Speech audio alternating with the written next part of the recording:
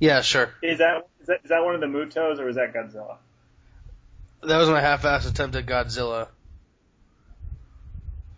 Rawr. Alright, just hold on 1 second. I gotta get this cat out of my fucking room. Meow. Cat. Ladies and gentlemen, this is Robbie Cat. getting his cat out of his room. Talking to it like a dog. Okay, stop. Come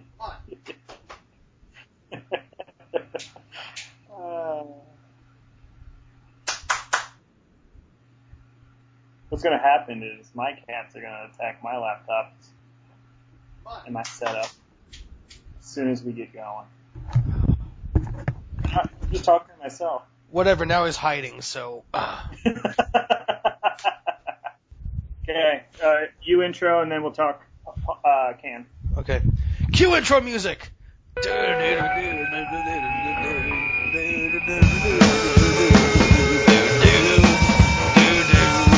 I was beguiled by the sound of train brakes. They howl my name and they call me to come away.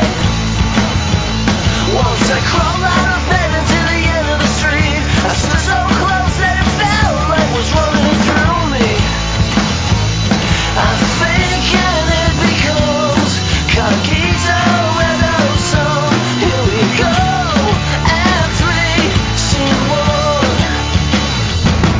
I got my first car when I was 20 years old. I filled the tank and decided to go north. By 2 a.m. I was outside of Toronto. I pulled into a field and I screamed at the top of my lungs. I'm thinking it becomes Cognito and ozone. Here we go. Act 3, scene 1. Solo. Hello, everyone, and welcome to the Abandoned Theater podcast for Speakers and Screens, the blog that you can find over at speakerscreens.tumblr.com. What the fuck? Edgar Wright is out for the Ant-Man. And Drew Goddard left Daredevil. So Drew All the Goddard. talented- Remind me who Drew Goddard is. is it Godard or Goddard? The guy directed Cabin in the Woods. Oh, for Joss Whedon. fuck! Oh, fuck, Yeah, you're no. right. Supposedly he left it. Well, it's the stupid popcorn blockbuster rumor mill. Same thing with Star Wars and all that. He left to work with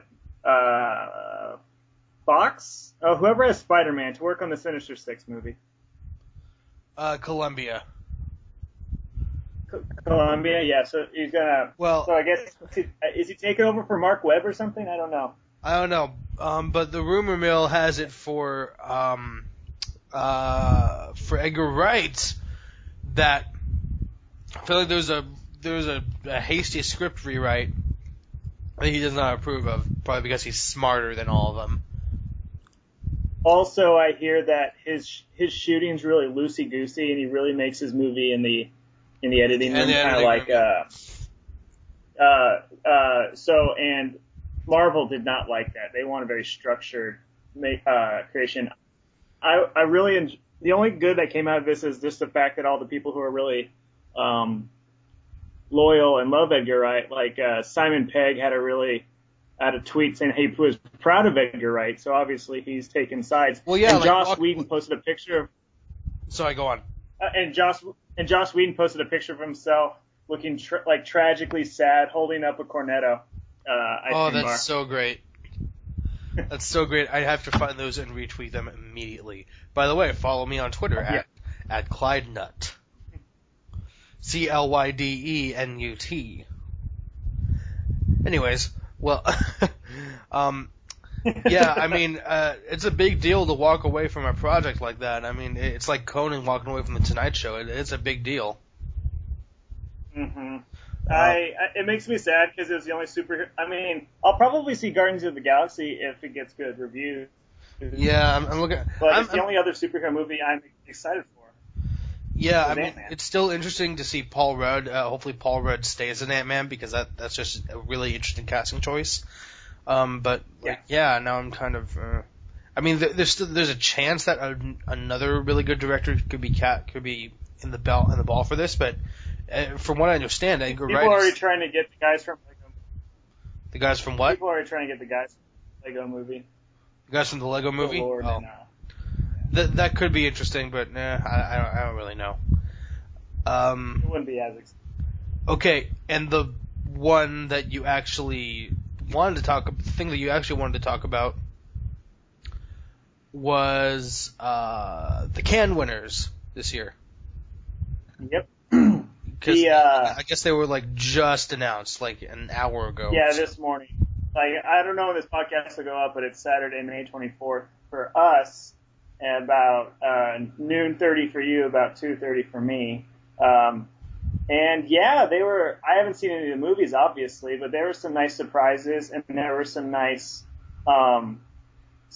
winners who I guess from movies that people previously thought should have won, like the Palme d'Or winner, Nuri Bilge Ceylan, for his movie Winter's Sleep. Last time he was up for one was in the great 2011 year where he lost to The Tree of Life, when a lot of people were surprised The Tree of Life won because it was notoriously booed and cheered at the same time. That year was great. Like, for my tastes, that year was such a great year for Cannes because Kirsten Dunst won Best Actress. Jean Dujardin, whatever. For the artist, I don't really care about Jean Dujardin, but he's okay in it, I guess. He was good, but he was fine. Considered third place, the award is Best Director, is the third place award, and that went to Nicholas Winding Refn for Drive. Second place was a tie between the Dardennes for Kid with a Bike and Ceylan for Once Upon a Time in Anatolia. And then the Palme d'Or is one of my favorite movies of the last 30 years, even, is The Tree of Life. Tree of Life. Pretty much. That's the equivalent of saying of all time, pretty much. No, yeah. For me, it would be. Absolutely. So for my taste, that was such a great year, and hopefully this year lives up to it. The winners include Timothy Spall for the new Mike Leigh movie, Mr. Turner. Okay. Really pumped to see Mr. Turner. Julianne Moore won Best Actress. And kind of an upset for me. Well, I mean, I haven't even heard about this movie, but I was rooting for. Well, obviously I haven't seen the movie yet, but I was rooting for the new. The new film by Jean-Luc and Pierre Dardenne entitled 2 Days, One Night. Really two of my favorite directors working today. I don't think I've really talked about that much on the podcast yet just because it hasn't been relevant. But they have a new movie coming out, and this is the first time they haven't won anything at a Cannes award show since their very, very first film, or their first notable film. La Promesse. Ever since then, they've won something at the Cannes Award. Like, Rosetta won the Palme d'Or, The Son won Best Actor, The Child won Palme d'Or again, and then it goes on. Like, they've won something literally at every Cannes Award. Second place tie for Kid with the Bike. Kid with the Bike. Lorna Silence won something. I can't remember what. And I won Best Actress. I'm not. Rosetta also won Best Actress, but so yeah, that's kind of upsetting for me, but you know. Nowadays, because of the Coen brothers and other people who've won some, like, kind of swept the Palme, if you win the Palme d'Or, you're not allowed to win anything else. Yeah, I guess so. So it's kind of a new rule that they have set in place. Well, Christian Mungiu won the Best Screenplay Award for his film After 4 months, 3 weeks, and 2 days, which won the Palme d'Or. So it's not there are some exceptions, yeah. It also depends on what the jury wants to do, because last year Steven Spielberg, Ang Lee, Nicole Kidman, and that whole jury decided that they gave the Palme d'Or to 3 people. When Blue is the Warmest Color won, they gave it to the director and the 2 lead actresses. Yeah. So, like, this year was Jane Campion was the president, but a stacked jury with Gael Garcia Bernal, Sofia Coppola, the lead actress from Secret Sunshine, Willem Dafoe. The lead actress from, I think the lead actress from A Separation. Yes, and she potentially faces public flogging when she returns home, because the actual Cannes president, like the lead of the entire Cannes Film Festival, kissed her on the cheek, and conservatives in Iran are calling for a public beating. Which, and Willem Dafoe, he was on it too. Oh yeah, yep, and Nicholas Winding Refn, who I guess is 8,000 feet tall. When he stands next to everyone else, he's just so huge. And Jia Zhangke, who directed several Chinese films, including A Touch of Sin last year. Yes, that's on my Netflix queue, and I know you were mixed on it. I'm excited to. I have to watch it again. Yeah, I need to see it for a first time. But yeah, it's a great stacked jury, and they decided to give Timothy Spall Best Actor for Mike Leigh's new movie, Mr. Turner. Julianne Moore shocked by winning for Cronenberg's new movie, Maps to the Stars, for playing, I guess. That's the new Cronenberg movie. Yes, Maps to the Stars, which I guess is sort of the satire on Hollywood. And some people have compared her performance to the way Lindsay Lohan acts in real life. I'm excited to see that. The Purdue jury, the jury prize, fourth place with a tie between Xavier Dolan, 25-year-old director of Lawrence Anyways last year, movie I enjoyed for his new movie Mommy, and Jean-Luc Godard, who for maybe his first ever competition win at the Cannes Film Festival for his flip phone filmed 3D avant-garde weird movie Goodbye to Language. Yeah, I haven't seen any of his recent movies, but I've heard a lot of horrible things about film socialism. Mark Kermode's review is hilarious. Just a bunch of people basically mocking it. So I don't know if I'll see this one, but I'm nonetheless interested in it. Still divisive. Every movie at the Cannes Film Festival this year was divisive. Not one was universally adored. Even the Palme d'Or winner, some people called boring.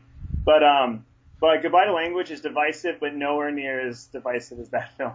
What else? The best screenplay went to a Russian film called Leviathan, which sounds fascinating. Best director. Bennett Miller for Foxcatcher. That's really intriguing to me.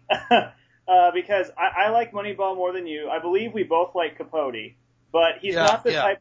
He's kind of an anonymous director in his first two films. He does a good job of telling very American stories, which I guess this is a continuation, however more bleak than his previous two movies. But he's still maybe that's his style, is to be sort of anonymous in his filmmaking. And he wins Best Director, which is technically third place, but still an award for direction. Nicholas Winding Refn wins that award, or David Lynch wins that for Mulholland Drive. It's usually for divisive, weird movies, and this year it went to Bennett Miller. I'm really excited to see this new Annapurna movie. Annapurna I think it's their only movie this year. No, because they're not releasing the new Paul Thomas Anderson. That's just Warner Brothers. Grand Prix, I guess a very whimsical movie by Italian filmmaker Alice Rohrwacher, don't know how to pronounce it, called The Wonders, which has a wonderful painted poster with bees coming out of a woman's mouth. It's very fascinating to look at. If you Google The Wonders, I'm on Wikipedia. I'm on Wikipedia right now, and it has that. Oh, it's a great image. I hear it's whimsical, kind of divisive. And then the Palme d'Or winner is Nuri Bilge Ceylan's Winter's Sleep, which I guess is Shakespearean, Chekhovian, very, deep stuff, which some people think is a bit pretentious. But I am really excited for it because Once Upon a Time in Anatolia is a great movie. I haven't seen it, but now I want to. I recommend everyone go watch that movie. It's a great Turkish filmmaker Nuri Bilge Ceylan. I'm really excited for it. I want to see all of these movies, really. I don't think I've seen any Turkish film besides one clip from a random Turkish action movie that's probably the best filmed death scene ever. Oh, I have seen that, yeah. You ever seen that where the dudes just get shot repeatedly and it just goes,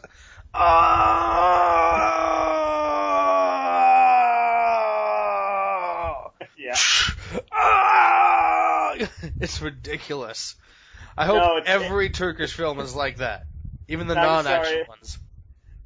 No, this movie is much more sedate. Once Upon a Time in Anatolia.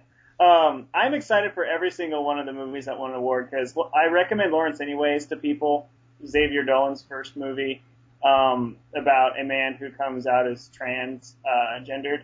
and his life gets turned upside down. But really, the star of that is his wife plays a really difficult role. It's really over stylized in some people's view, but really fascinating. And Chalon's new movie, because everyone should go out and watch Once Upon a Time in Anatolia. Bennett Miller, I recommend. Moneyball is easy to recommend to people because it's not too art house, but I'm really intrigued by Foxcatcher. It might be my most intriguing pick of this festival because it doesn't seem like a movie that would win at Cannes. I bet you're pretty mad that The Immigrant didn't win. Was it Cannes? Was it Cannes this year? That was last year. That was last year. And it got demolished. Really? Europeans hate it. And I guess the UK notoriously hates James Gray. And okay, it's well, really we're going to get to it. Positive. We're going to get to it anyway. All right, yeah. Speaking of which, let's actually get to the movies. First of which came out last week for us. Hopefully this podcast gets to the listeners faster than last time because, we have to edit it and then wait for a couple other people to work on it too. Because our last podcast, there was a super huge delay between when we recorded it and when it was delivered to you. I think Godzilla was out by the time that it came out, and our big movie was Under the Skin, and Noah. So that shows you how long it was since we recorded it. It was like 2-3 weeks gap, and hopefully this doesn't happen. But Godzilla came out last week. The second attempt, and I think unanimously more successful American attempt at telling the Godzilla story. Well, I guess fourth time because Godzilla 1985 takes some from Return of Godzilla, and then obviously the Godzilla King of All Monsters, which is basically the original Gojira with some American actor in it, kind of put in it. But obviously those have Japanese counterparts. This is the second completely original American telling of Godzilla, and I think is unanimously more successful, even though it's still kind of problematic. So basically, do you really even need to know the story? Godzilla comes. Well, you do kind of. Two monsters were kind of awakened, or they were hibernating, but they were awakened. One of them is a female that's very pregnant. The other one's a male that has wings. And by the way, I don't think that's a spoiler that there are other monsters. It's been out a week. You've probably heard about it. You've probably seen the movie already. So I don't think it's a big deal to tell you that there are other monsters in this movie too. There are no angel rock monsters, though. That's a big deviation from the source material. These monsters feed off of radiation, so you literally can't kill them via atomic bombs or grenades or anything because they just feed off of it. So the only one that can is Godzilla, who is going to be awakened from his own sleep and come and destroy first Hawaii and then what's next? And then San Francisco. But it takes a little while to get there, unfortunately. I think the biggest problem with this movie is that Aaron Taylor Johnson makes Charlie Hunnam in Pacific Rim look like a method actor in comparison. Wow, I agree with you that he's boring as all get out in this movie, but I still prefer him to Charlie Hunnam. Really? Who for me almost ruins a decent Pacific Rim movie. See, this movie, I mean him, I've heard critics say that he ruins this movie for some of those people. I mean, he's outclassed by the actor playing his father, Bryan Cranston, and every other actor in this movie, from Ken Watanabe to underused great actresses. Like Sally Hawkins, who has maybe 2 lines. That role could have been played by anyone. They could have got an actual assistant on the set to just, hey, go do this role. Or Juliette frickin' Binoche, or even Elizabeth Olsen, who I think has talent. Yeah, Elizabeth Olsen is great, but the thing is, she hasn't been legitimately great since Martha Marcy May Marlene, which was the first movie that the first movie she did, I think. It's also the only one I've seen of hers, other than Godzilla. So. Yeah, but she's been terrific I think she was in a couple other things. She was in the Old Boy remake, yeah, whatever. She was in, I don't even remember what she was in, but yeah, I'm hoping that she continues being a great actress, and I mean, great. If you want to take big studio stuff and get a paycheck, that's perfectly fine. I got no problem with that, but I want to see you take actual roles too. But Juliette Binoche has one great scene with Bryan Cranston, who's also in this film, though not nearly enough as it's kind of a misleading trailer because it makes you believe that he's the lead, but he's not. I hate to break it to you. If there is a lead, it's Aaron Taylor Johnson, who is not good. Actually, I want to get talking to a certain aspect of this film, but I would argue that the lead is Godzilla. Well, the lead should be Godzilla, except, seeing the Muto stuff is really fun when they start coming, but you don't see Godzilla until about an hour in, which is fine, in Hawaii. But the thing is, when you see him, ideally there's a fight, except you don't see the fight, you see Elizabeth Olsen watching the fight on TV. They keep doing stuff like that, where they only show a little bit of a fight, then they cut back to the human characters as if they mean something. As if watching them watch the fight is more fun than the actual fight. It's like, that would have been such a great moment for there to be, something to tide you over until the big ass fight at the end. Because, here's the thing. This movie gets Godzilla. Gareth Edwards, who I swear to God I'm going to confuse with Gareth Evans for the rest of my life, who's the director of the Raid films. Gareth Edwards, you can tell that he just gets these movies, that he grew up with them, the classic Godzilla movies. You can just tell that he grew up with them, that he really understands what makes them great, other than, which Roland Emmerich absolutely failed at understanding. He gets what makes Godzilla great. He gets what makes Godzilla an actual character. Believe it or not, the whole thing with Godzilla is that he is practically literally a god. And this movie understands that. And the thing is, I feel like this movie has a conflict of what it thinks it is. It wants to be this monster movie, but then it also wants to have you care about the characters, which, if it wanted me to care about the characters, give them something. I feel like the only dramatic heft that this movie puts in its many scenes is that children become involved. He finds that a child accidentally goes onto a train in Hawaii, and he has to care about this child. Or you see a little girl approaching a tsunami or something. That's the only dramatic heft that this movie knows how to pull, because none of the characters are very interesting. Elizabeth Olsen is given nothing to do, and none of these characters are interesting. And if you don't know how to make interesting characters, then okay, give us the monster stuff. Do what Pacific Rim did, and just give us wall-to-wall monster stuff. It's kind of surprising that I say that, because when I saw this movie on the Thursday night before it came out, I saw it with my brother, and I was kind of on a sugar high with this movie. I was just super excited that it existed, and that it got the monster stuff so right that I was willing to not even really pay attention to the flaws of it. I actually saw it again that same weekend with my dad, because my dad really wanted to. And that time I was significantly more annoyed with the parts that this movie doesn't get right, which explains why my score of it kind of went down from when I saw it. Because it's a little bit frustrating, because, like I said, this movie gets Godzilla, but it does not get the humans.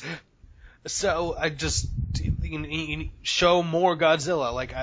I feel like this movie is almost afraid to show Godzilla at certain points and show monster fights, which I don't really understand. But that's basically my piece on Godzilla. I hope that they make more, and they will make more. I mean, there's a sequel planned, and This movie made a shitload of money. It's the first real money maker of the summer. I mean, Spider-Man 2 maybe, but who cares? But like, if you're gonna make more of these, then do what Planet of the Apes is doing and have a completely new cast in the next movie. You know what I'm saying? Like, and then actually have the balls to just be wall-to-wall monster action, because this movie could have been significantly better if otherwise. And like in the first half of every year, I need some movie to give me unabashed nerd pleasure. I thought this movie would be that, and it was, but it turned out that it was more The Raid 2 that gave me unabashed nerd pleasure, because that movie has more of the goods, basically. Yeah, it's weird. I've kind of had the opposite feeling with Godzilla, where it's kind of grown on me a bit since I first saw it. I upped my Letterboxd score by half a star, and I put it up higher on my list by a couple movies. And I think, oh really? Sweet. I think it's because I've read some really great which is the opposite of what I did. Oh, I know. Like David Ehrlich, who talks on Fighting with the War Room podcast, which is a good movie podcast. It used to be called Operation Kino. Sort of has this. It's not really fair to him, but he's labeled with this vendetta against tentpole blockbusters because he's more of an art house style film critic. But he loves this movie more than I still am. He gave it like 9 out of 10, 4.5 stars on his Letterboxd. And his reasoning is that the humans in this movie don't matter, and he actually likes that because in his opinion, yeah, of course. And I agree. Of course, the humans don't matter, but why do they keep cutting back to them?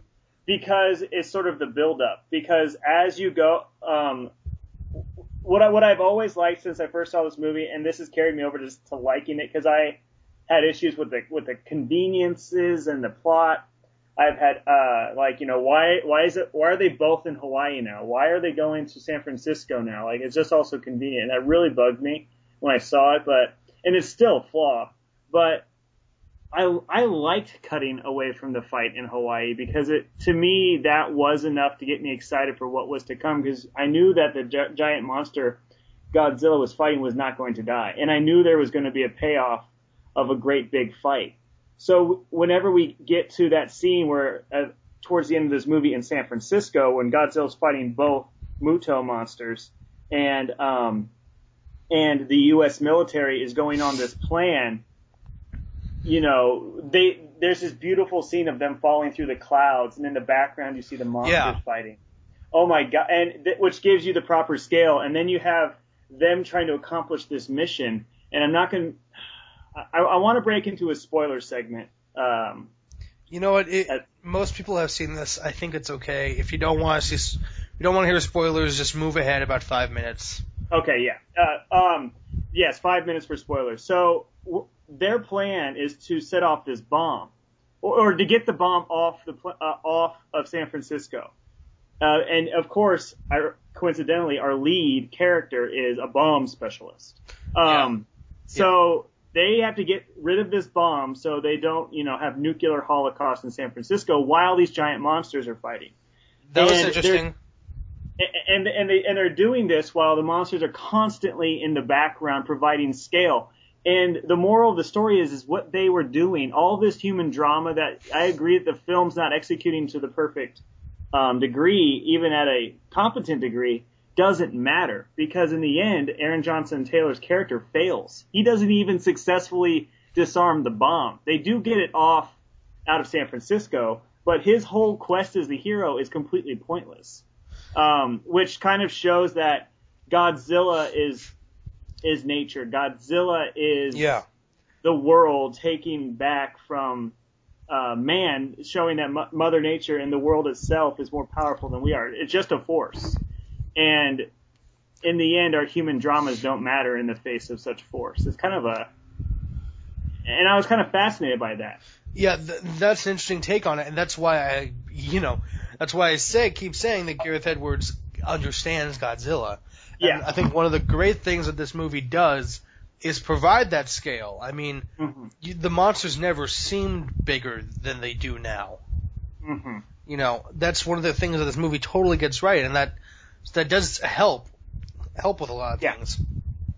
But I can't help but think if Bryan Cranston was the actual lead in this movie, like you think that he's going to be, then maybe I would care a little bit Mm-hmm. about the movie things. Because since we're in a spoiler section, I don't think it's a big deal. Like, he's gone for the majority of the movie. The fact that he dies made me a little upset because he is the best part of it. Yeah. Well, I wouldn't say the best part. I'd say the best part is... Okay, no, he's the best human He's the best, part. Yeah. the best human part. Yeah, exactly. And his scene with Juliette Binoche is just heartbreaking. Or Ken Watanabe saying Godzilla. That was also... Yeah, Ken Watanabe. He provides some glue, but not really enough to make me care about the humans. Oh, yeah. But if Bryan Cranston was the actual lead and doing all the stuff that Aaron Taylor Johnson was doing, he would have provided enough heft for me to tide me over. And the movie still tides me over somewhat, just with the Muto stuff and the suspense of what's going to happen. But that was only really for the first time I saw it. The second time I saw it, I was significantly more bored and kind of just hoping the monster would come. So I don't know. Like, I was into it. I'm more positive than negative, but you know, I'm hoping that the next time they do Godzilla, they have either people I care about or just more monsters. Maybe if I see it a second time, I would agree. Because the second time I saw Pacific Rim, I was much lower on it than it was the first time. But it's still a fun movie, and I wonder if this movie I would have the same view. I can't get over how beautiful some of the shots are whenever Aaron Johnson Tyler is on the bridge and Taylor the Muto Johnson. is going. Taylor Johnson, thank you, is going under him. Like, it's just such like a good thrill scene. Of how big that monster is compared to the little people on the bridge. Also, of course, them falling, parachuting onto the streets of San Francisco is kind of mind-blowingly. Yeah, it's my favorite shot of the whole movie. But I'm not gonna lie, when they cut to the TV version of the Godzilla Find the Muto in Hawaii, I laughed. Like, in the theater, I went, ha! Like, kind of like, that was a great cut. For some reason... It's a funny moment, but like, if they cut back to the fight instead of just cutting to the morning after, then that would have been something like, at that point you kind of needed something. Like, you got Godzilla, you got his roar, that's something, but you need, I don't know, that just felt like a wasted opportunity to me. I can see that, but in the end, I still really appreciated it, not only as a laugh, but mostly as, like, it is enough of a tease for me, at least the first time watching the movie. Like, it totally gets me by, like, oh, I can't wait till we actually get to see some fighting. It worked for me. Okay, well, yeah, so that's Godzilla. I think we're good with that.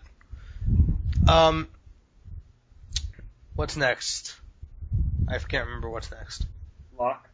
Locke or the Devil. Do you want to do the? How about the Devil? Since I've seen that a little more recently. All right. So go on. The Double is Richard Ayoade's second feature-length film, I believe, after Submarine, which was his debut film, or at least his breakout film. He has made here a movie that many have called Gilliam-esque in its relationship to the visual style of Brazil. Many have called it Kafka-esque, which is its relationship to the day-to-day minutia of a terribly boring job. But in the end, it's based off a Fyodor Dostoevsky novella called The Double. And this is the second of two doppelganger movies this year, starring Jesse Eisenberg as he tries to impress a pretty lady, played by Mia Wasikowska. Yes, and finds that his shyness and his inability to communicate his talents won't get him very far. So it's Jesse Eisenberg playing very much the pathetic loser Jesse Eisenberg. Turns out there's a... I'm sorry. Well, except the entire universe is continuously busting his balls at every second. Oh, absolutely. Like this movie the Gilliam comparisons make sense because it's stylized to the max. You're not supposed to look at this movie and go, well, that would never happen in real life. That's not the point of the movie. Yeah. If you're saying that, then you're not even paying attention. Exactly. Like, the movie sets up its own It world. doesn't even exist on planet Earth for all we know. No, yeah, exactly. It exists in a no time that's simultaneously the past and the future, anachronistic, much like Terry Gilliam's Brazil. But this movie does separate itself, not in its visual style as well. It doesn't go full balls to the wall like Brazil. It still feels a little bit more on the real world than that movie did. But also, the color scheme in this movie just feels completely different. This movie is less gross, but more sinister. Like, if that makes any sense. Like, Brazil gives sort of a gross, hyper candy feel. This movie makes you feel creeped out a bit in its sort of stylization. Yeah. There's an unease to it. There's unease to both movies, but the unease here is more for your life. Because because Jesse Eisenberg's character, Simon James, I think it's Simon James, because one's James Simon. The doppelganger's name is James Simon. All right, yeah. So Simon James here finds that he has a double in the world, as someone who looks just like him but is completely opposite in his personality. Outgoing, cocky, arrogant, not as smart as he is, but more resourceful. And of course, as he sort of befriends his own double, he quickly finds that his double is much more sinister than he appears on the surface and starts sort of replacing him as the film goes on. And I don't know, from production design, cinematography, acting, this is Eisenberg's best work since The Social Network. Oh, without a doubt. And a brilliantly creepy, revitalizing score of strings and different synths and sounds. It just excited me throughout the entire film and kept me glued to my TV screen. So I watched this on VOD. I am a huge fan of The Double. Yeah, I'm a fan of The Double. I'm not going to go as far as saying I'm a huge fan, but I'm definitely a fan. Definitely one of the most unique experiences I've had with the movie this year. I think one of my beefs with it is that I got such a thrill with the style of this movie and just the way it was presented because it was just so different. I mean, obviously, it was as if Eraserhead had the locations and the art direction to it, but it was somehow directed by Terry Gilliam instead. Like, it was really that kind of movie for me, and especially with the music some of the music choices are super David Lynch. Oh, yeah. There comes a point where I kind of know what's coming, and for me that it was almost like I was just kind of waiting for that thing to happen, although it didn't happen in exactly the way I anticipated. But I was kind of, sorry, I hit my mic. I was also I feel like there's almost this subtext to the film that I found really fascinating, but I don't think it gets explored enough. The company that he works for is developing this, the government agency he's working for is developing this technology that, that everyone's the same, but everyone's kind of special and immortal, and they're all being put into the system of some kind. I'm a little bit foggy on that. But it really, for me, this might be a totally personal thing that the movie did not even intend. I'm just reading into it. But it reminded me a lot of social media. And it reminded me of the kind of immortality that people are looking for just by putting all of their information online where it can stay there forever. And I feel like that's a really interesting angle, but I'm not... Once again, the movie may not have even been intending that. And I'm just looking into it. But I still find that to be a super fascinating angle that I wish was seen a little bit more, or at least a little bit more explicitly. But this is a movie that probably warrants a second viewing. I'd agree. and I'd like to give that its second viewing at some point, because it is really interesting, and also just the way that Jesse Eisenberg knows how to play two people. I mean, it was a lot like watching Nicolas Cage in an adaptation play Charlie Kaufman and the fictional Donnie Kaufman. Mm-hmm. His Charlie Kaufman is also fictionalized, but Yeah. I mean, the two characters are often in the same scene at the same time, yet you never mistake who is who.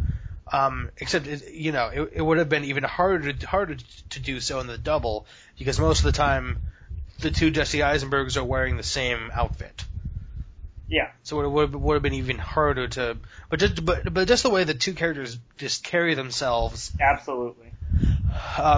Just really just intricate, subtle touches that just that Eisenberg just builds into the different characters.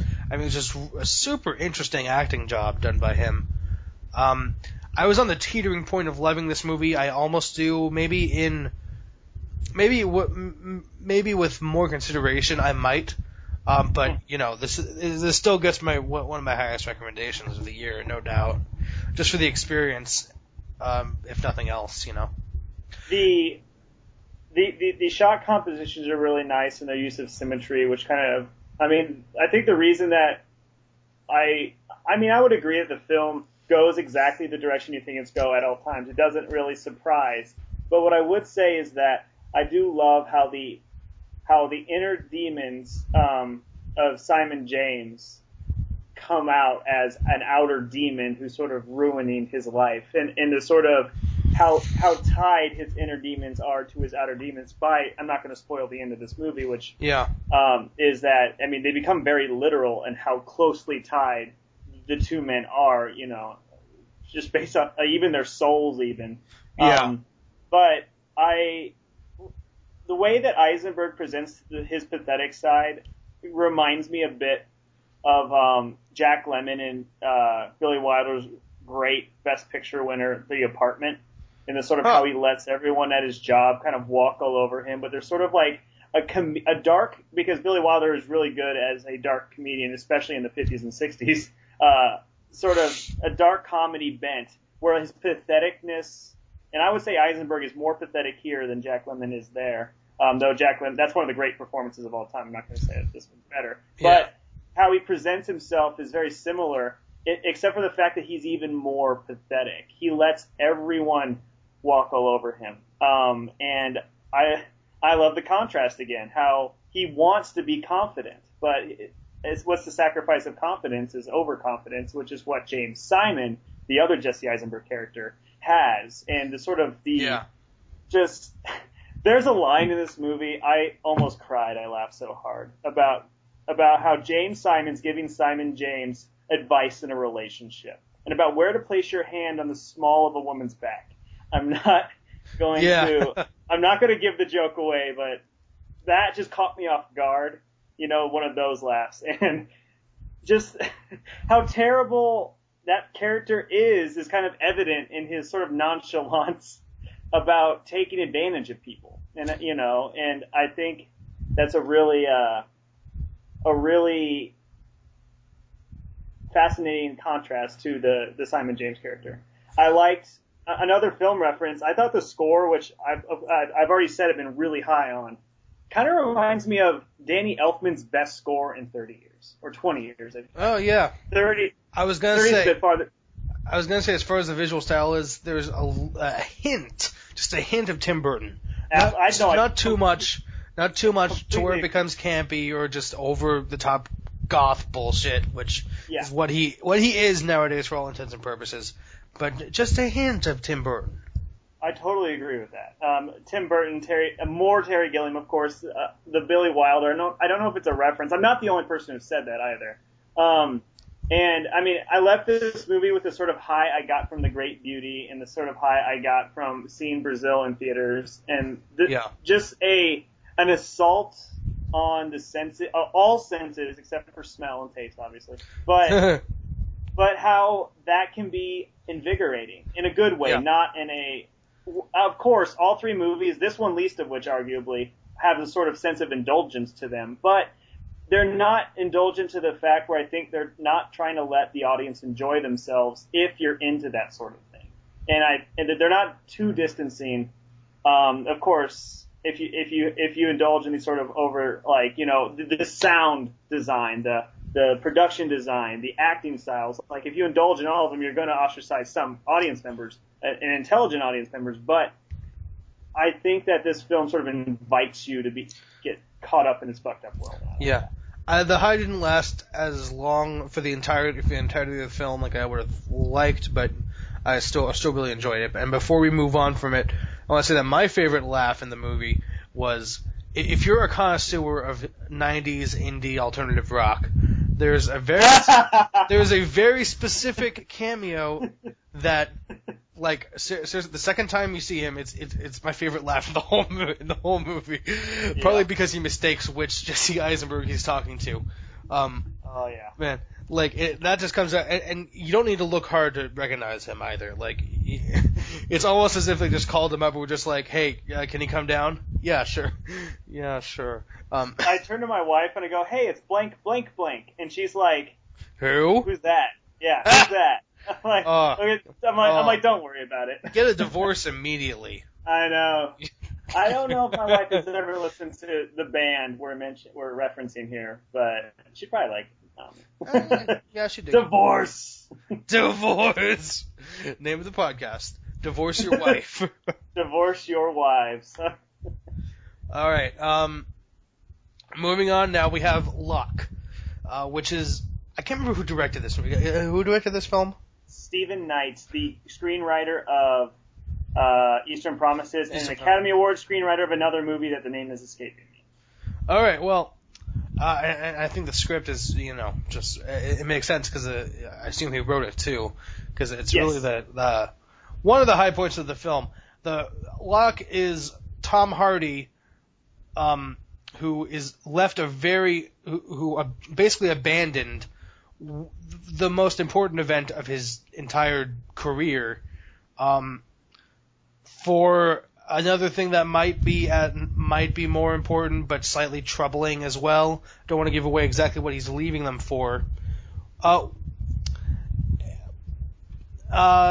basically the film it's all in real time, and it's an hour and 20 some odd minutes of him driving from Birmingham, right? To London. Mm-hmm. Is it Birmingham? I don't remember where he's coming from, but he's certainly going to London. He's going to London, and it's Tom Hardy in a car talking to people on his Bluetooth, through the car stereo. And I found this film riveting from beginning to end. Like, this is one of my favorite films of this year. Like, no doubt. Like, at least in my top 5. I found Tom. I think this for me is the role that cements Tom Hardy as maybe top 5 greatest living actors, especially now that Philip Seymour Hoffman is no longer with us, unfortunately. Like, top 5, maybe even top 3 living actors working today. I mean, just that this guy, you can play He can play Charles Bronson. Yep. Bane, who I still argue he gives a fantastic performance as Bane, although some people didn't like the voice mechanism or whatever. Easy to parody, but a really good, brutal performance. Yeah, and this, which, man, he was just one of those. He played this great line between always being on top of what he's doing and so close to falling apart in every second. Like, he plays that line throughout the whole film, and it's so easy to overdo that, or just it's really easy to fuck that up. But it was incredible for me, just watching him. I totally agree. I know awards don't matter, but A24 needs to get out the screener for this in August and try to get that. And try to get that Damien Bashir or Richard Jenkins Best Actor Surprise nomination for a small movie. Yes. Because this is some of the performances in The Immigrant and which we're gonna get to. yes, and Ralph Fiennes are my top 4 performances of the year, and I think Hardy is in that category with. Tell me if you disagree with the Joaquin Phoenixes, Yes. the Michael Fassbenders, and most of the time the Christian Bales.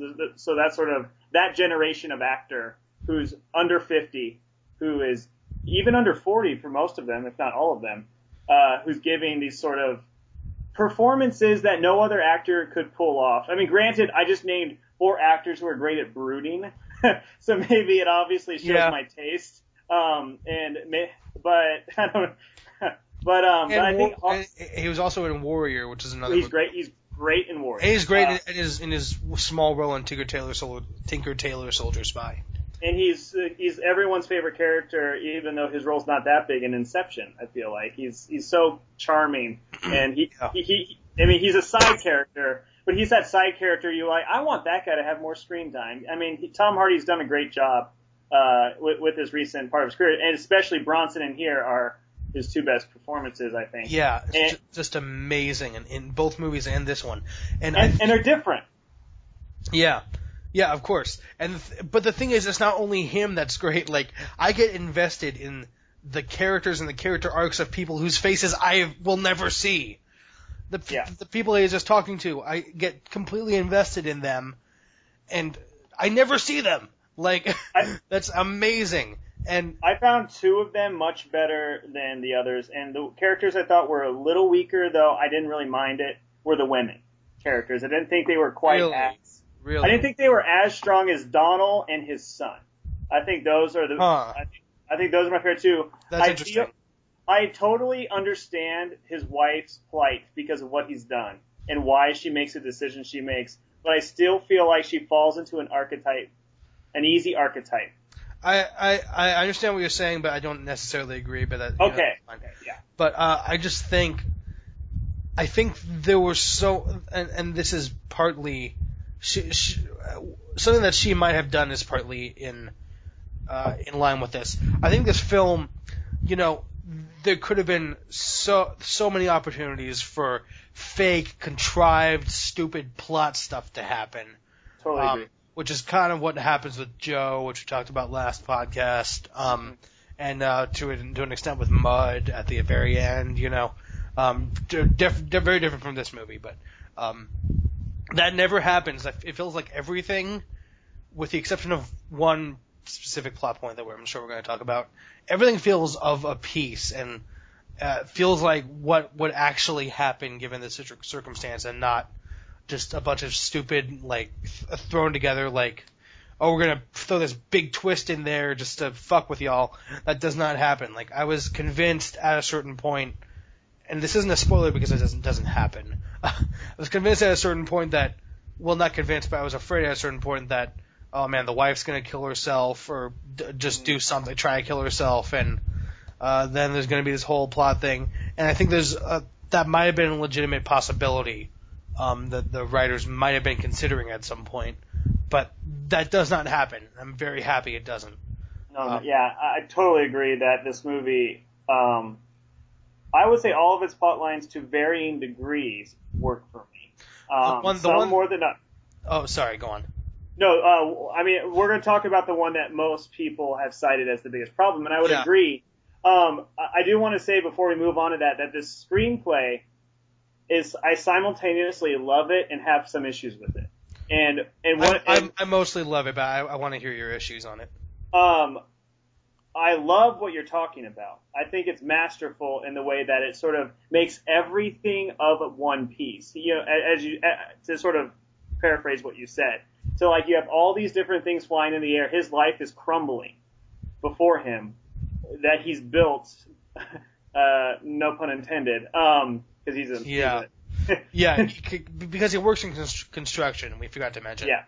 But the fact that he works in construction is actually my biggest issue with the movie. Really? Not in of itself, because I like the symbol, but whenever he starts, giving a soliloquy essentially about the importance of building buildings, I don't fully resist it. I love that. Well, I don't go, man, this is so screenplay 101-y. I don't go that far, but what I do go is like, I feel like I already understood that.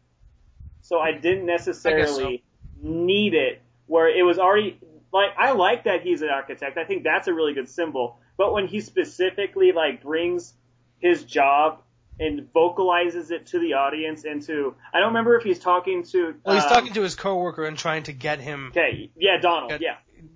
And who I was convinced was Chris O'Dowd the entire time, but it's not. But yeah, so I didn't like that. The symbol I did like more... Well, okay, I didn't dislike it, but the symbol I liked more, which I think we're about to get to, and is the one of the bastard. The one of... Which comes in several different forms. His boss on his caller ID is named Bastard. Which is hilarious. But the fact that this isn't a spoiler, it's discovered soon. Yeah, let's go for it. His role as someone who was born out of wedlock and had a father who was not as part of his life as he should have been, totally comes into his life, and it defines him in a way that I did like more than the building of the buildings. See, okay, I want to ask you, what part of the architect did you what part did you think was symbolic? Oh, the fact that his job is to make the base of a building that will touch the sky, and his job is to sort of put everything back together. Like that as a symbol. His job is to keep everything together, which he's doing throughout the movie. I see. I see what you're saying. I didn't look at that in a symbolic way as much as I did just a kind of, I don't know. I found this to be a portrait of a dude that's obsessed. Yes, yeah, absolutely. Obsessed with his job, and I didn't look at his job in a symbolic way. I can see what you're getting at, but I didn't see it that way. With the father stuff, I like what they're going for, but it only happens 2, maybe 3 times, so it's not a problem. It's not a huge problem. I wish the film had a different way of going about explaining that, because how it is explained is basically him looking in the rearview mirror to, I guess, his invisible dad, or his projection, or sort of mind projection of his dad in the back, and just talking to him, and just I like his performance because you just get the seething anger, even though he doesn't raise his voice that much. You just get the seething, just bitterness and just vitriol that is also not overdone in any way, I think. No. But at the same time, it's kind of like I do think that was the least subtle part of the film, and I just, like I said, I wish there was another way. I think there could have been another way to go about doing that, but it didn't subtract from the film as much for me. As we're talking about this movie, I think I'm going to move my rating up because I really did love it.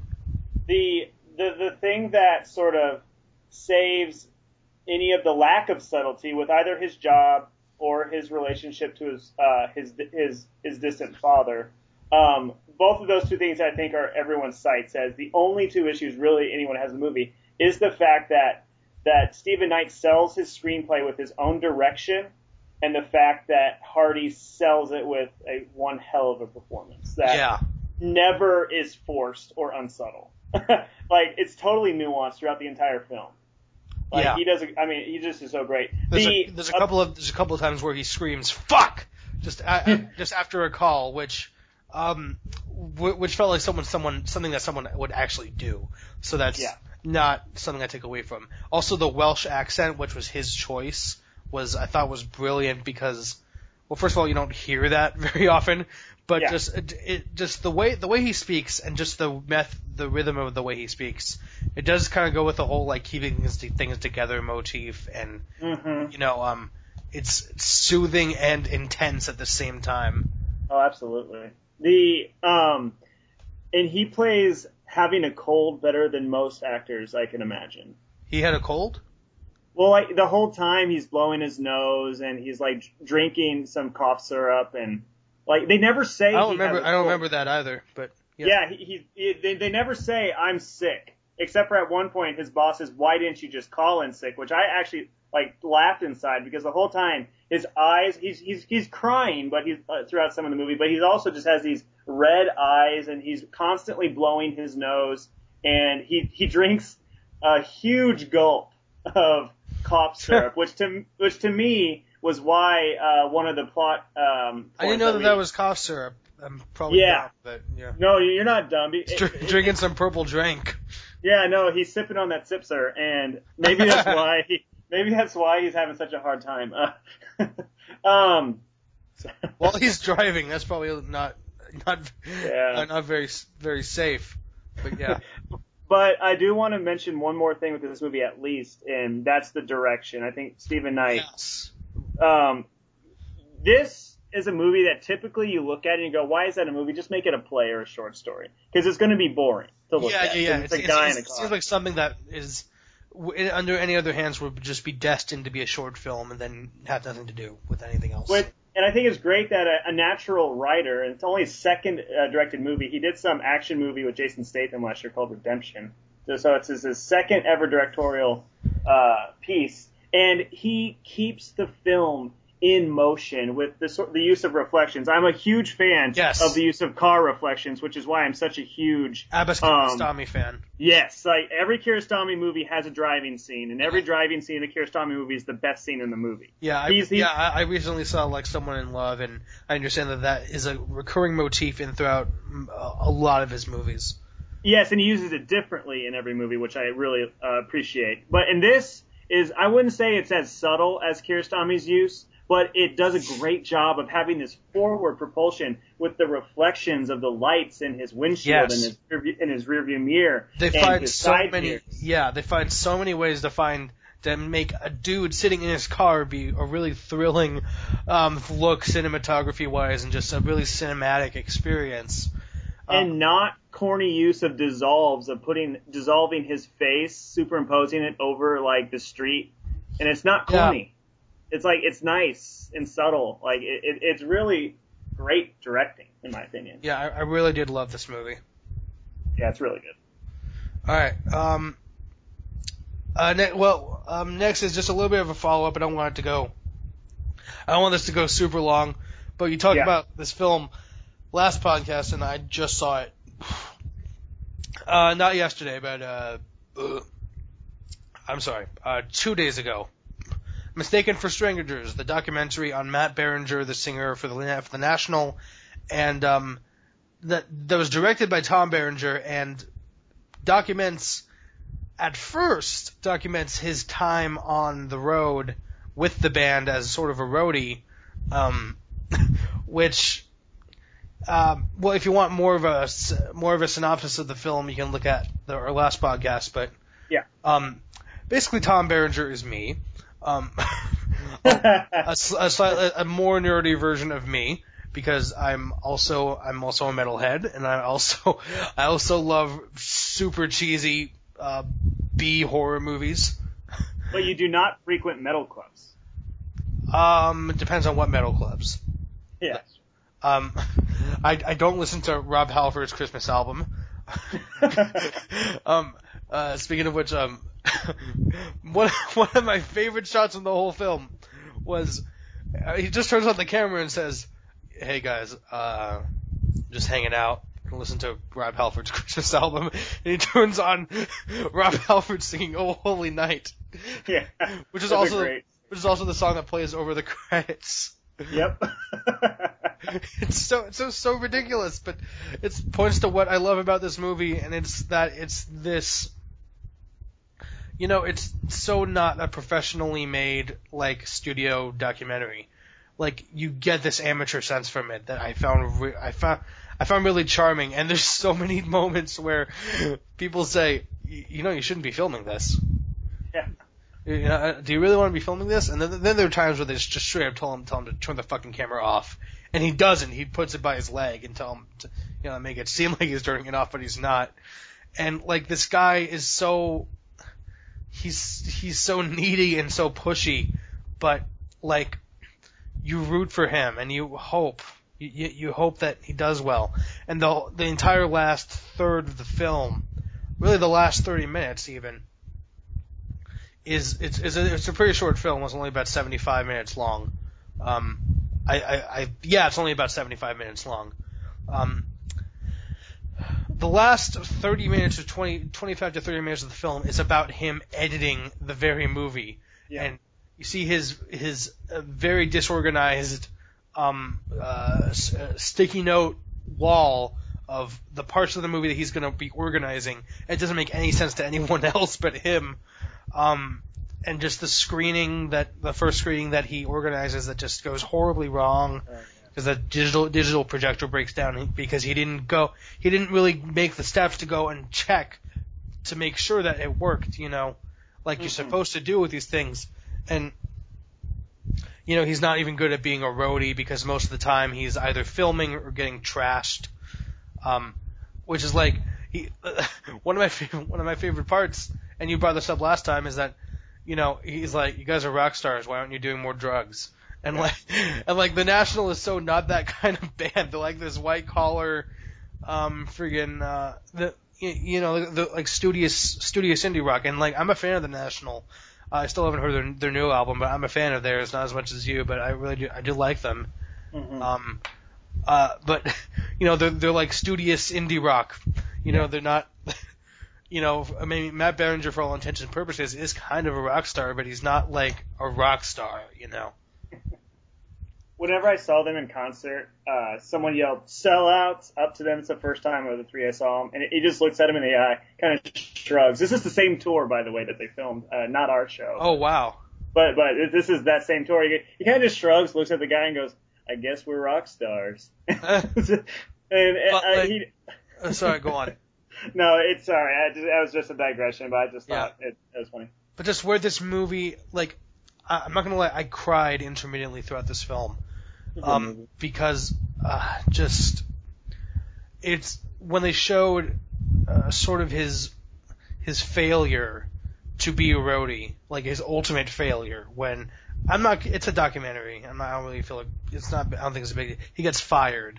Yeah. From being a roadie, and that's when he goes back home and he focuses on the film itself, and just the hurdles with that, and it's just so sad. And then there's a scene where Matt Berninger found out that Tom filmed himself crying, and he just starts laughing at him. But then you see the footage, and it's just it's heartbreaking. And the whole time I was just hoping for this. It's practically I was gonna say this character, but he almost is kind of a character. And it's so authentic, and I love this movie. I think it's really great. Oh yeah, it's easy to recommend to others, even if they're not necessarily fans of the band. Yeah, because it's not even about the band. No. And I love when he's interviewing the band members, and all he can talk about is himself and his brother. Yep. All he can talk about, and one of the guitarists, I think it was one of the guitarists, is just like, it's not really a big deal. I thought you were interviewing, I thought you were going to talk about the band though, but all I can talk about is him and his brother, and he's just like, yeah, Matt just steamrolls over everyone, doesn't he? And then the guy's like, well, you guys have a dynamic, and I probably shouldn't really talk about it. No, go on. He just steamrolls over you, doesn't he? Yeah, he just has this way about him, and then they paint Matt Berninger as someone that's kind of hard to work with too, Yeah. I think you mentioned this last time as well. But, they don't make him into a saint that just has this annoying brother, They make him as a dude that has his fair share of issues as well. Yeah, he's like, some of the scenes actually didn't have as much to do with the relationship, except it does. Was sort of after they had a really shitty show in LA. And, Werner Herzog was there. Oh, yeah, Werner Herzog. And, it was just, and then they suck. They had a bad show, and afterwards, Matt Berninger is just, because when you go on stage, you're giving up part of yourself. I think they mentioned this a little bit in the film, and he just cannot get over the fact how bad they were. He just needs to vent. And Tom kind of gets in the way of that. And how it's dealt with in the movie. Tries to film it. I know. It does get into everyone's face with the camera. It gets into the faces of the people that are doing their jobs as crew members, and just getting really into their face with his fucking camera, and they're visibly annoyed with him. Mm-hmm. Like, there's this emotional nakedness to this movie that I found shocking at points, just with how, yeah, I mean, I have nothing but good things to say about this movie. My favorite scene, I mentioned this last time, is when is at the end when they're playing Terrible Love, and he goes into the audience, and it's just that's their relationship like throughout that tour in a nutshell. Yeah, exactly.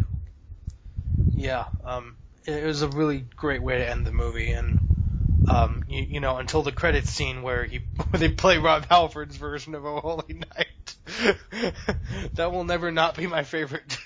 Oh yeah. Oh my god. Okay.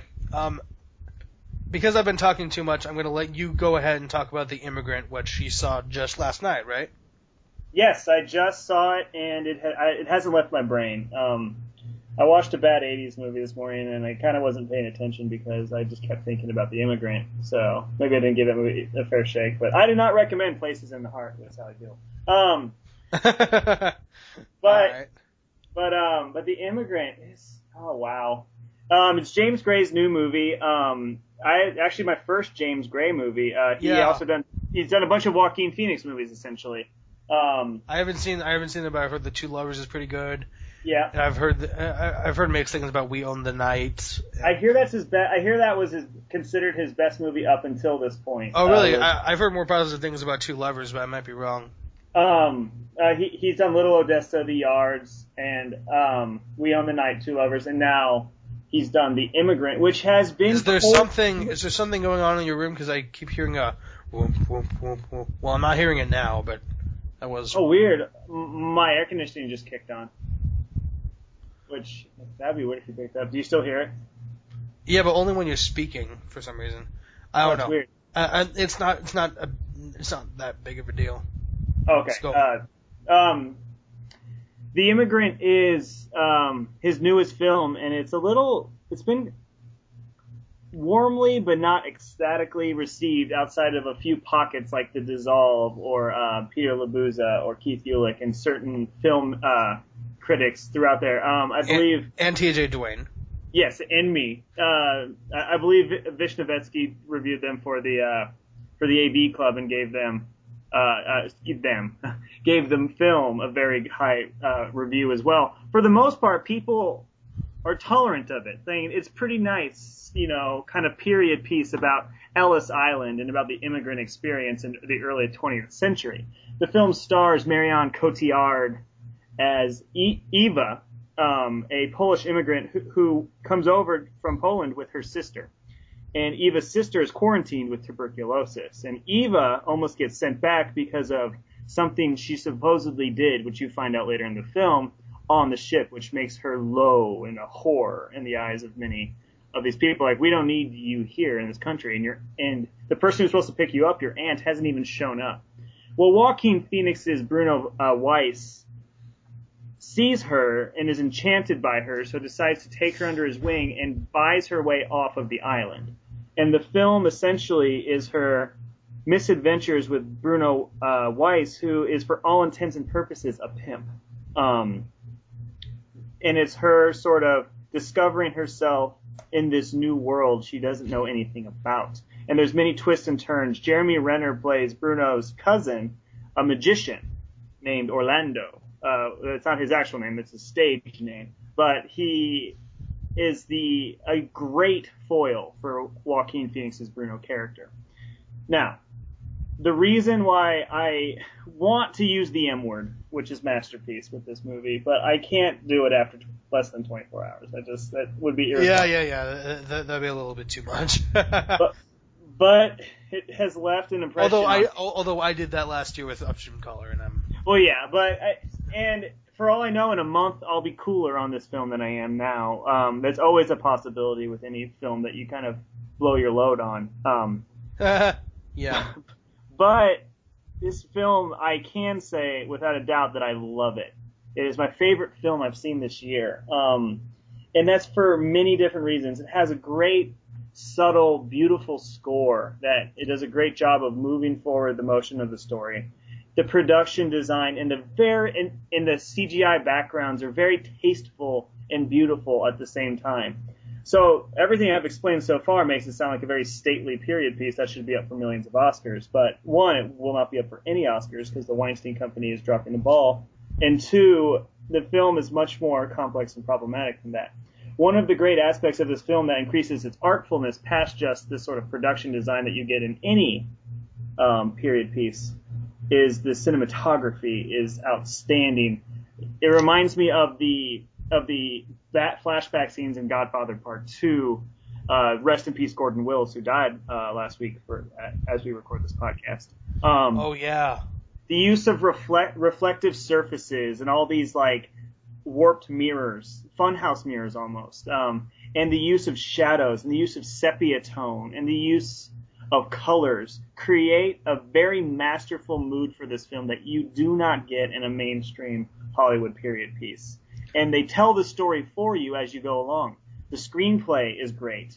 The direction is so strong and has so much confidence in its two leads. So I mentioned that, Ralph Fiennes and Tom Hardy are two of my favorite performances of the year. I'm putting Joaquin Phoenix and Marion Cotillard in that same category. Joaquin is proving himself film after film to be one of the best actors under 40. And he is such a good job of being a pathetic villain in this story. He's not the villain you hate and you want retribution. He has this sort of patheticness. He is a second generation American, which separates him from your typical villain you'd expect in the story. He's also a Jew, which makes him also a minority. So the problems that arise because of his heritage make this film so much more complex and so much more interesting than it could have been. The big criticism against this movie is that it's slow. And I guess for some people it might be too slow, not enough action, not like, gunfights or something, but not enough energy. Like the film takes its time. It's only 2 hours long and it feels 2 hours long. But I think that the patience that this movie requires is worth it. And there are some exciting sequences of Orlando's first magic show on Ellis Island when you see him there. His introduction into the movie about 45 minutes in. The relationship between the two cousins is electrifying. And the complicated love triangle between the three. Between Cotillard, Renner, and Phoenix. I just can't suggest this movie enough. I'm going to write an essay about it. It'll be my next essay for Speakers and Screens and Abandoned Theater. I don't know, like, if you live in for any of our listeners, for any of our listeners that live in the Southern California area, you know what the Laemmle chain is. It's playing at every Laemmle except the one closest to me. The one that is the closest one is about 40 minutes from me, and I might just drop the ball and just go to see it today or tomorrow. I recommend you do, and I'm anticipating what you and Danny, whenever we podcast with Danny again, think about it, because you guys might be a lot colder on it than I am, or you guys might see some of the same magic, or you'll see different magic, and I would love to return to this movie in a future podcast. Maybe at the end of June we can do a best of the year so far like we did last year, and sort of maybe hit on it then, because unless I see 10 better movies in the next month, this will be on my list for sure, because I want to see it. I want to see it again. I'm waiting for the movie this year that really blows me away. I mean, I'm kind of hoping it'll be Richard Linklater's Boyhood. That's one I'm looking forward to possibly the most. Mm-hmm. I really do love Locke and the Great Grand Budapest Hotel and the Raid 2 and Maniac. more Under the Skin. Under the Skin. It's been a really good year. I really love those movies, but I'm spoiled because by this time last year I already had Upstream Color, which I used the M word for that. Yeah. Maybe too soon, but I still fervently believe that, and The last movie I used the M word for is Master. It's such a masterful piece. Masterful.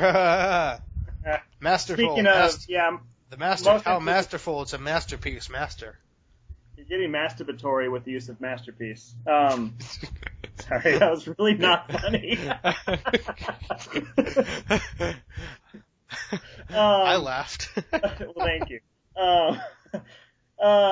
Yeah, my most anticipated is Inherent Vice, but that's because I am a Paul Thomas Anderson stan. So I will just. I'm looking forward to that. I'm looking forward to that too. And blink later. You know what? If we don't get a certified, I saw it and 5 seconds later I declared it a masterpiece movie this year. This could still be a really strong year like last year, and really the last few years for me. A lot of people were down on 2011, but I was kind of down on 2011. But. I found bundles of films that I still return to in the last 4 years. All right. And I'm just, this year so far has been that, even if we haven't had that movie yet. And The Immigrant might build into that movie. I think that the production company has dropped the freaking ball. They don't even have an official film website telling you what theaters to see this in. Wow. And this is the Weinstein Company. Is it because they know that? That's really sad. Is it because they know the film's not an easy one with an easy ending? The last shot in this movie blew my mind. It is the most amazing shot I have seen. It tells you the entire story of the film in 3 seconds, and it's all you need to take away from it in a way. This is filmmaking. This is cinema. This is why I love movies, and I'm pissed off that this movie is going to be ignored because it's going to be underseen. It's only made $44,000, which is better than a lot of micro budget movies, but for a movie with Marion Cotillard, Jeremy Renner, and Joaquin Phoenix, you'd think they could at least pull $1 million. Okay, hopefully. Yeah, we'll see. Alrighty. Well, I guess all we have left is I saw 2 movies that you didn't. I'll get Chef out of the way because I'm less enthusiastic about it even since I've seen it. Chef is the new Jon Favreau film, significantly different than his last few movies, which were Iron Man's 1 and 2, and Iron Man I think is still probably the best Marvel movie, even considering the Avengers and all that. It's the one that has still held up the most, I believe. Iron Man 2, I don't hate it the way some people do, but oh my god, it's an abortion. I fucking hate it. All right. And Cowboys and Aliens, which I almost hated, it is just a waste of time. I didn't. This, even though it's significantly the Chef, which is about a chef who it's significantly problematic, and the more I get away from it, the more I don't like it. But it's still probably the best movie he's done since Iron Man, for whatever it's worth. It's about a chef who takes his work just about as seriously as Tom Hardy takes his construction work in Locke. And it constitutes just as much of his life as Locke does. Like his apartment is super tiny, and it's basically a kitchen with a bed next to it. Like that's how seriously cooking is his life. It redefines studio apartment.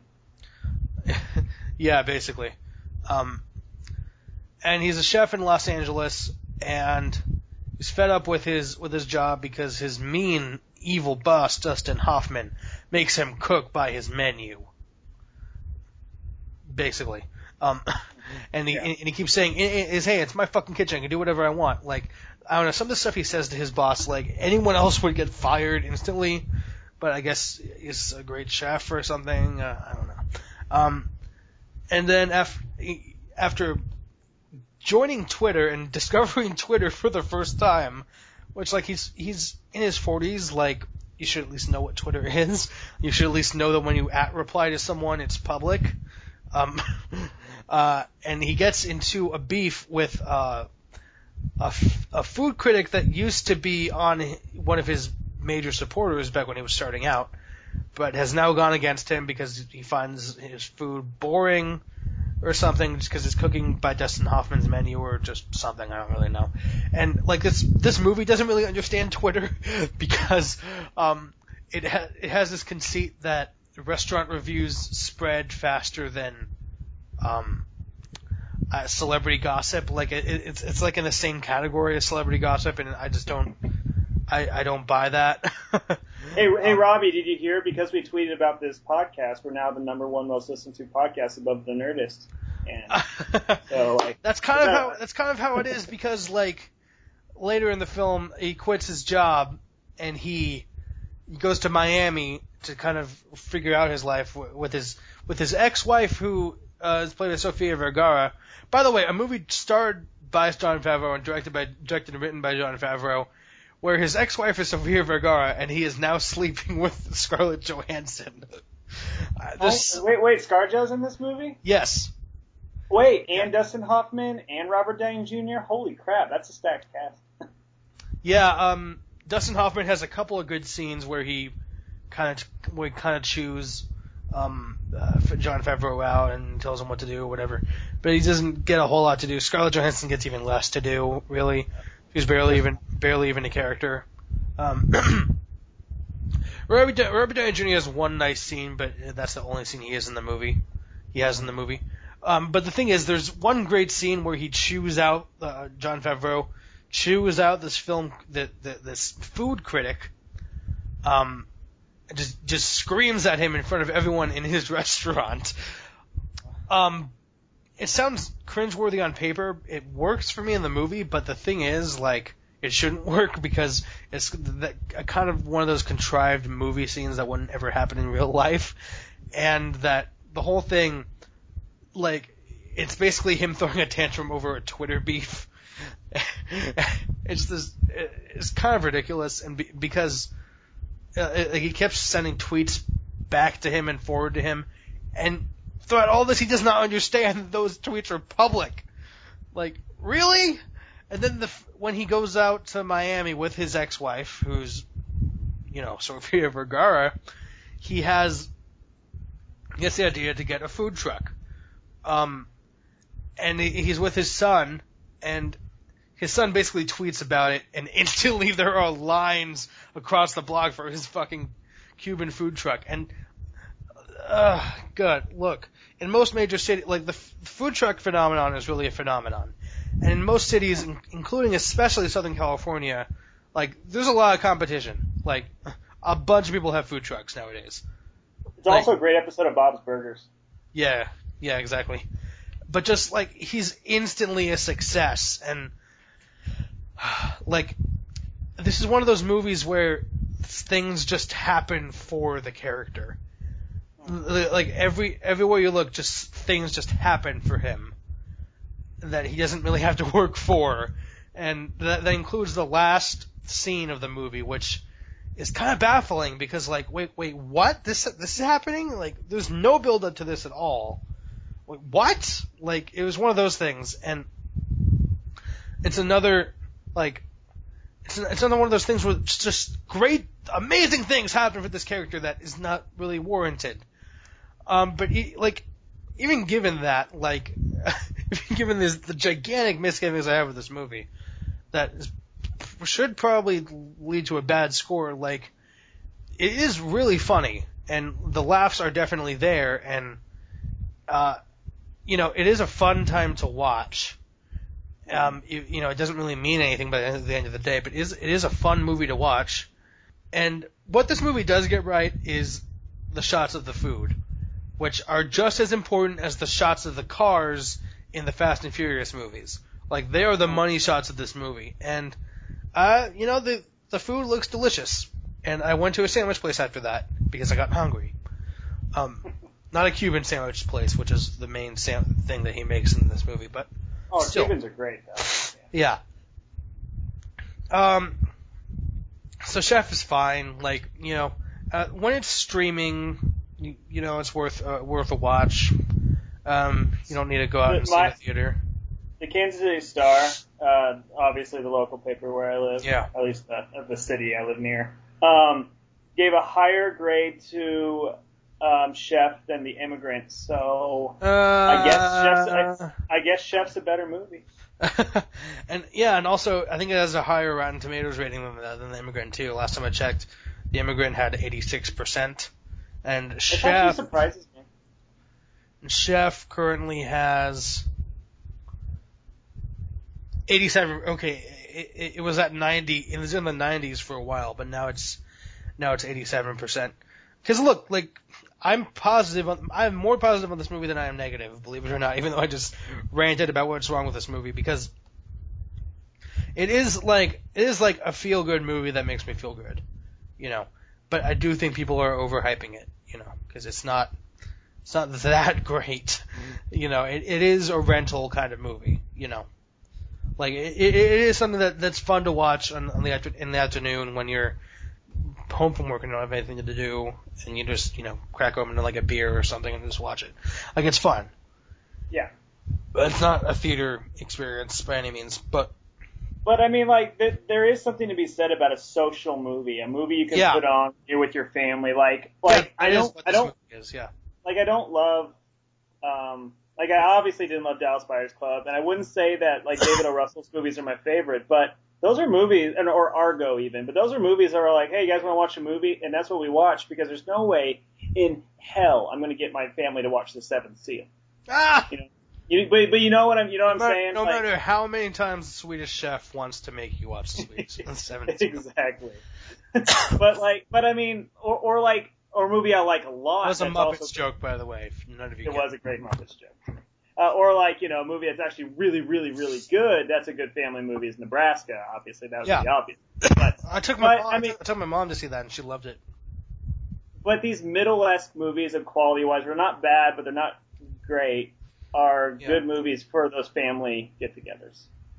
Obviously. Yeah, but like I had a good time with this movie. You know, as much as I might be, you know, pooping on it, I really did have a good time with it. What I had a better time with, and I've actually moved up on it since I've watched it because it's just been stuck, just burned into my mind, is Ty West's new film, The Immigrant. Now, Ty West has had a really interesting trajectory. Wait. Did you say The Immigrant? Because I'm looking at showtimes for this Pasadena theater that I'm thinking of driving to. I'm looking at the immigrant showtimes.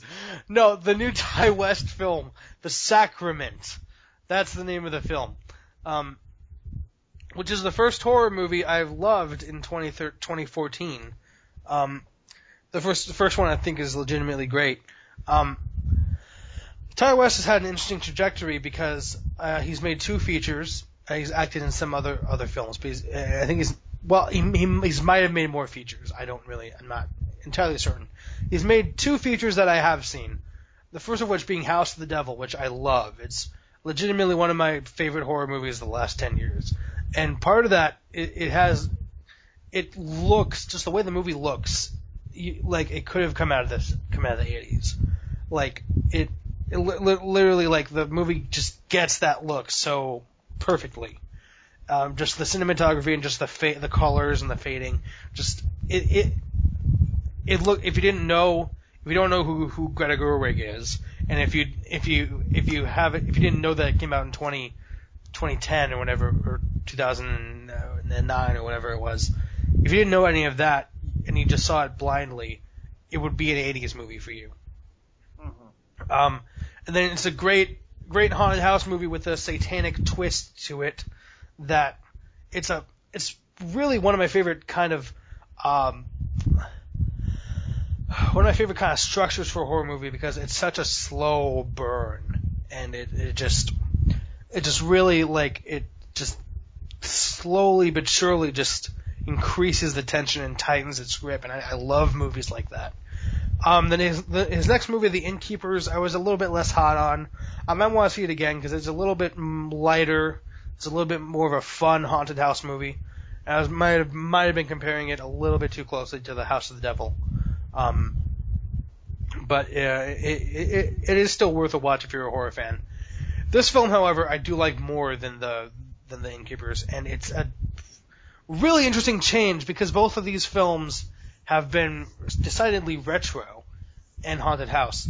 He decides to go in a completely different direction and work with maybe the most contemporary horror format that there is, and that's the found footage format, which I don't really have any love for. I haven't loved a found footage movie especially not a found footage horror movie, since Record. What came first, Record or Cloverfield? Because I love that. I like that movie too. But Record is a really great found footage horror movie that was before a lot of the found footage craze. It was before the found footage craze that happened after Cloverfield and after the Paranormal Activity movies, which I don't even like those. Like, I've seen 2 of them. I don't like either of them. Horror nerd talk right now. The Sacrament, the conceit that allows it to be a found footage film is that it's taking the format of a Vice documentary, which, if you go on YouTube and search Vice, they have a bunch of really interesting documentary style films. This specific one is about this guy played by an actor named I gotta search it. There's a lot of crossbreeding between all these actors and their directorial films, by the way, because Ty West and if any of y'all listening saw You're Next last year, which was a pretty good slasher movie. It was directed by a guy named Adam Wingard, and it had Joe Swanberg, Amy Seimetz, AJ Bowen, and Ty West in it, and 3 of those actors, other than Ty West, obviously, are in this movie. It centers around. It starts with a guy named Patrick, who's played by an actor named Kentucker Audley, who, another fun fact, was in one of Amy Seimetz's directorial films. See, I'm starting to lose my voice. I'm talking too much. His sister, who's played by Amy Seimetz, who was a drug addict and left her drug rehabilitation program and relocated to a country that is not named, but judging by the climate and by some of the actors, it looks like it could be somewhere in Africa. She joined this commune known as Eden Parish, and invited and always wanted him to go over there with her, and basically invited Vice, two filmmakers that work for Vice, played by Joe Swanberg and AJ Bowen, invited them to go to this place to sort of, they're apprehensive about people filming it. But what they find there, they find that it looks relatively peaceful. Everyone seems happy, but of course, nothing is quite as it seems.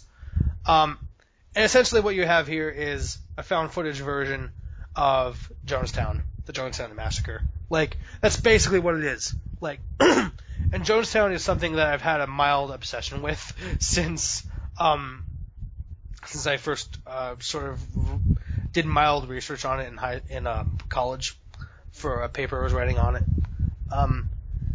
And it's basically a cult. Like where they are is basically a cult. Although you don't realize this until you get a sense that this could happen. But this movie also does a slow burn and just gets more and more. You find out more and more of the twisted stuff behind everything, and it just gets more and more fucked up. And if you know how the Jonestown Massacre ended, you kind of know where this movie is going. But the thing that surprised me about this film is that there are, in most found footage movies, there's some kind of bullshit like supernatural or just something. No supernatural stuff in this movie. It's all very straightforward. And maybe the best thing about this movie is the guy that plays the head of this cult, who's known as Father, played by an actor named Gene Jones. You don't know his name, but you do know a specific scene he was in No Country for Old Men. The coin toss scene, he's on the other side of the counter. Oh. Yeah. And he was in a few episodes of Boardwalk Empire, and he hasn't done a whole lot, but he is terrific in this movie. Because he has that charisma that would lead people to him. But also, is also very twisted. You get the sense of how twisted he is. And this film, I think, really gets hive mind mentality and, the kind of group think that goes on with situations like this. And the fact that it's all happened before, not only in Jonestown, but in, other situations, because this film does draw from other cult-like situations as well. Other, culty religious stuff. And this film feels, it does go the tiniest bit batshit at the end, and it goes to some really disturbing areas, but it feels more authentic than that. Although obviously, you never get the sense that this ever actually happened, this specific event ever happened, because for one thing, they do have opening credits showing who the actors are, like the names, like starring Joe Swanberg, starring this, starring that, which kind of ruins the whole found footage gimmick. But the thing is, like, it shows that the director knows the kind of movie that he's making, and I think he employs found footage in a really interesting way. And I don't know, it was not nearly as campy as I thought it was going to be, but it ended up being better for it. And I don't know, just the way this movie was executed, I just thought it was really powerful, and one of my favorite horror film of the year so far, easily, and definitely one of my favorite movies of the year so far. For some reason, I thought that the guy behind the counter was Andy Griffith in No Country for Oh, really? I have no idea why I thought that. Do you ever just like think something and then think it's fact because for some reason you just like internalize it as a fact? Yeah. That's just, I don't know why I thought that. Yeah, I feel like I need to watch more Ty West, like, cause he has a really good interview on the House Sue Criterion Blu-ray about his relationship to that movie, and I thought he sounded like a really smart guy, and figured he probably, even though I'm not the biggest horror fan or aficionado in the world, that I would find something to appreciate, because he just sounds like, I think you would, because I think, well, I don't know entirely exactly if you'll love it as much as I do, but I think it's still very much a horror movie. Mm-hmm. But which is good. A horror movie should be a horror movie. Yeah. Like, it shouldn't be some, like, art house, like, but horror like movie. everything feels like you understand why, and a lot of that is because of this guy Gene Jones who plays the father. A lot of that is him. Like, he's really the glue of this movie, and he works, and you understand why people follow him kind of blindly, and you understand why people would, and it doesn't portray cults at first, at least, as this kind of zombie. They don't portray these members as a bunch of zombies. It's still just it's like people. There are a bunch of people playing basketball there, and there's a medical center, and you kind of see normal people just living in like almost a commune, but then it gets more fucked up as it goes along. But that all feels natural. Like, it doesn't feel like anything is hammered in, at least for me anyway. I'm sure maybe other people would disagree, but I just really love this movie. I took it off because it got sort of a cold reception. I took it off my watch list, but because of your kind of rave right here, I just re-added it to my Letterboxd watch list. Yeah. I'm not sure if I don't think it's perfect, and I might like House of the Devil a little bit more because it just makes me so happy because it pushes all of my horror buttons. But for a found footage movie, I mean, this really exceeded my expectations, and it was different than I expected because, like I said, I expected some kind of bullshit, like, campy, like supernatural stuff to get in the way, or I expected it to be bloody or whatever. There's only one scene of moderate gore in this movie. Even if I dislike it, I'm gonna try out the other film that you mentioned because Ty West, even if this one is kind of a colder reception of a film he's had, he's obviously has a talent because he has lots of champions from lots of different avenues of criticism. So I want to check more of his work. I want to check any of his work out other than that interview. And I saw him do an interview for this film, and it's really interesting. You want to do DVD picks? I don't know if you prepared one, but I would like to do a DVD pick. And My DVD pick is The House of the Devil. Just gonna say it. Nice. Okay, I there you prefer go. it's something else, but House of the Devil makes me happy. I'm gonna do a DVD pick and then pimp my not a movie, but my Your essay. Pimp the website because I wrote an essay at some point after the last one was recorded at the last podcast. So, do you want to have any background talk about just or did your review of The Sacrament speak for Ty West alone? What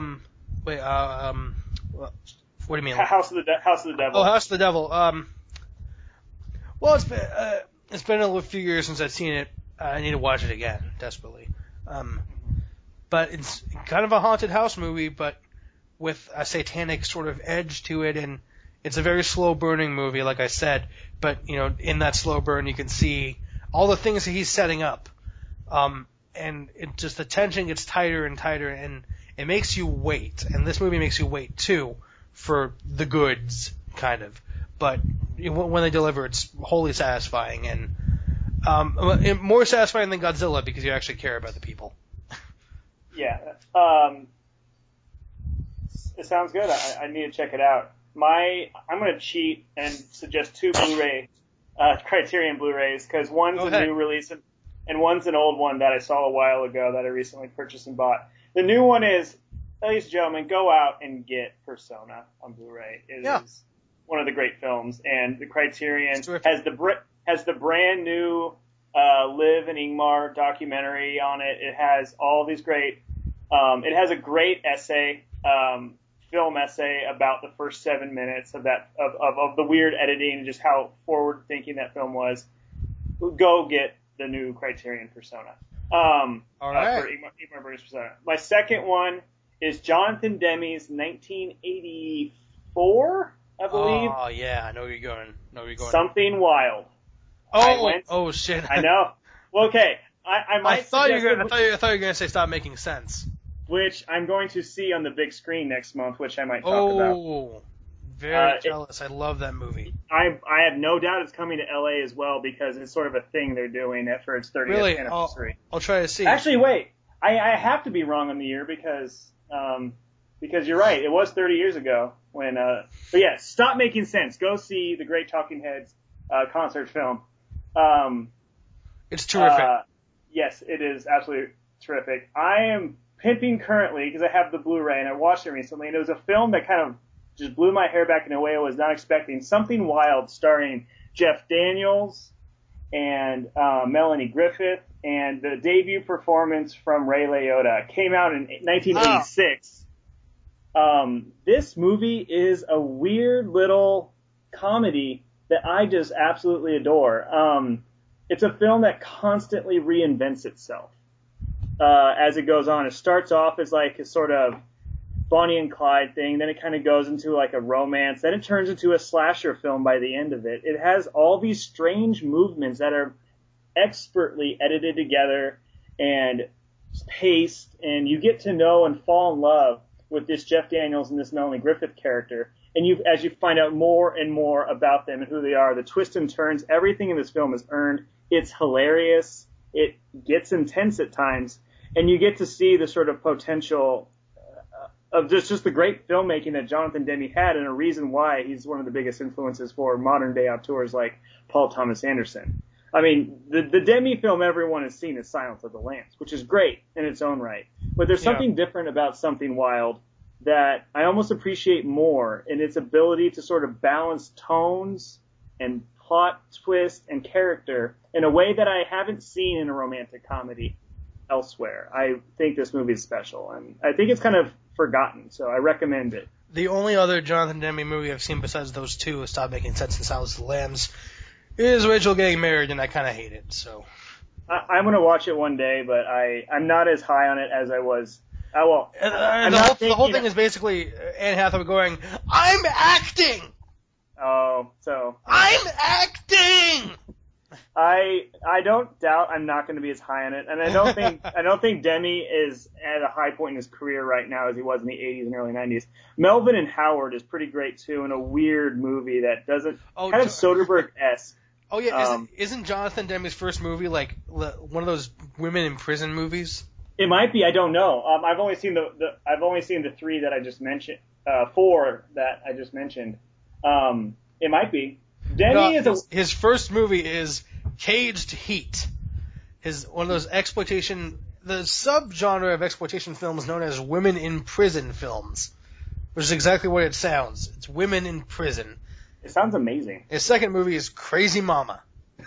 Is it also a women in prison movie? No, it stars Cloris Leachman, but I just love that name. No, I need to see his 70s work, because Melvin and Howard, about Howard Hughes just leaving. It's a real life story about how he left this money to this guy who picked him up on the street. Stop Making Sense, Something Wild, and Silence of the Lambs are great. I've never seen Philadelphia, though I'm not excited to see it. I haven't seen it either. Never seen his Manchurian Candidate remake. Oh. Yeah. But the movies that I have seen are all legitimately really good to great. So I think he's one of those filmmakers who may have lost his mojo along the way, but I can't really say because I haven't seen any of his more recent work. All right. Before we go, I need to pimp an essay that I wrote. Comparative essay looking at Akira Kurosawa's Rashomon and Steven Spielberg's Minority Report. And not immediately a comparison I would make, but it's interesting. I gotta rewatch Minority Report before I watch it, because I only saw it when I was a kid, so I barely got any of it, basically. Surprisingly great. It might be Spielberg's best movie since the turn of the century, other than maybe Lincoln or Catch Me If You Can, which are both really good movies. Minority Report is campy, awesome, smart, and has everything you kind of want in a Spielberg movie. And both, the last thing I'll say is both movies are sort of looking at truth and the inability to ever fully see truth. And there's actually great use. Both have such forward-thinking uses of lens flare. I think Minority Report is the reason why J.J. Abrams is obsessed with it. And also Rashomon invented or at least popularized pointing the camera at the sun as a filming technique. And I just thought that was a weird comparison. But first off, see those movies. Rashomon's canonical, and Minority Report I think is great and underrated. But also read my essay that talks about both. Alrighty. Sounds great. Yeah! Follow us on Twitter. Yes. Follow us on Twitter. Follow us on Letterboxd. Follow us on Tumblr with speakerscreams.tumblr.com. Also, find us on iTunes. Rate, review, and as Robbie said, you better give us 5-star reviews or we will hunt you down. And probably indoctrinate you into our sacrament-style cult. Yep. And make you constantly listen to Burning Down the House on repeat. Burning down the house. Alrighty. Alright, well, thank you for listening, and thank you for loving, and thank you for watching. Wow, I think I just came up with a pretty good sign-off just there. There we go. We did it. It just took us like 10 episodes. Alright. Bye-bye. Everybody. Bye, everyone.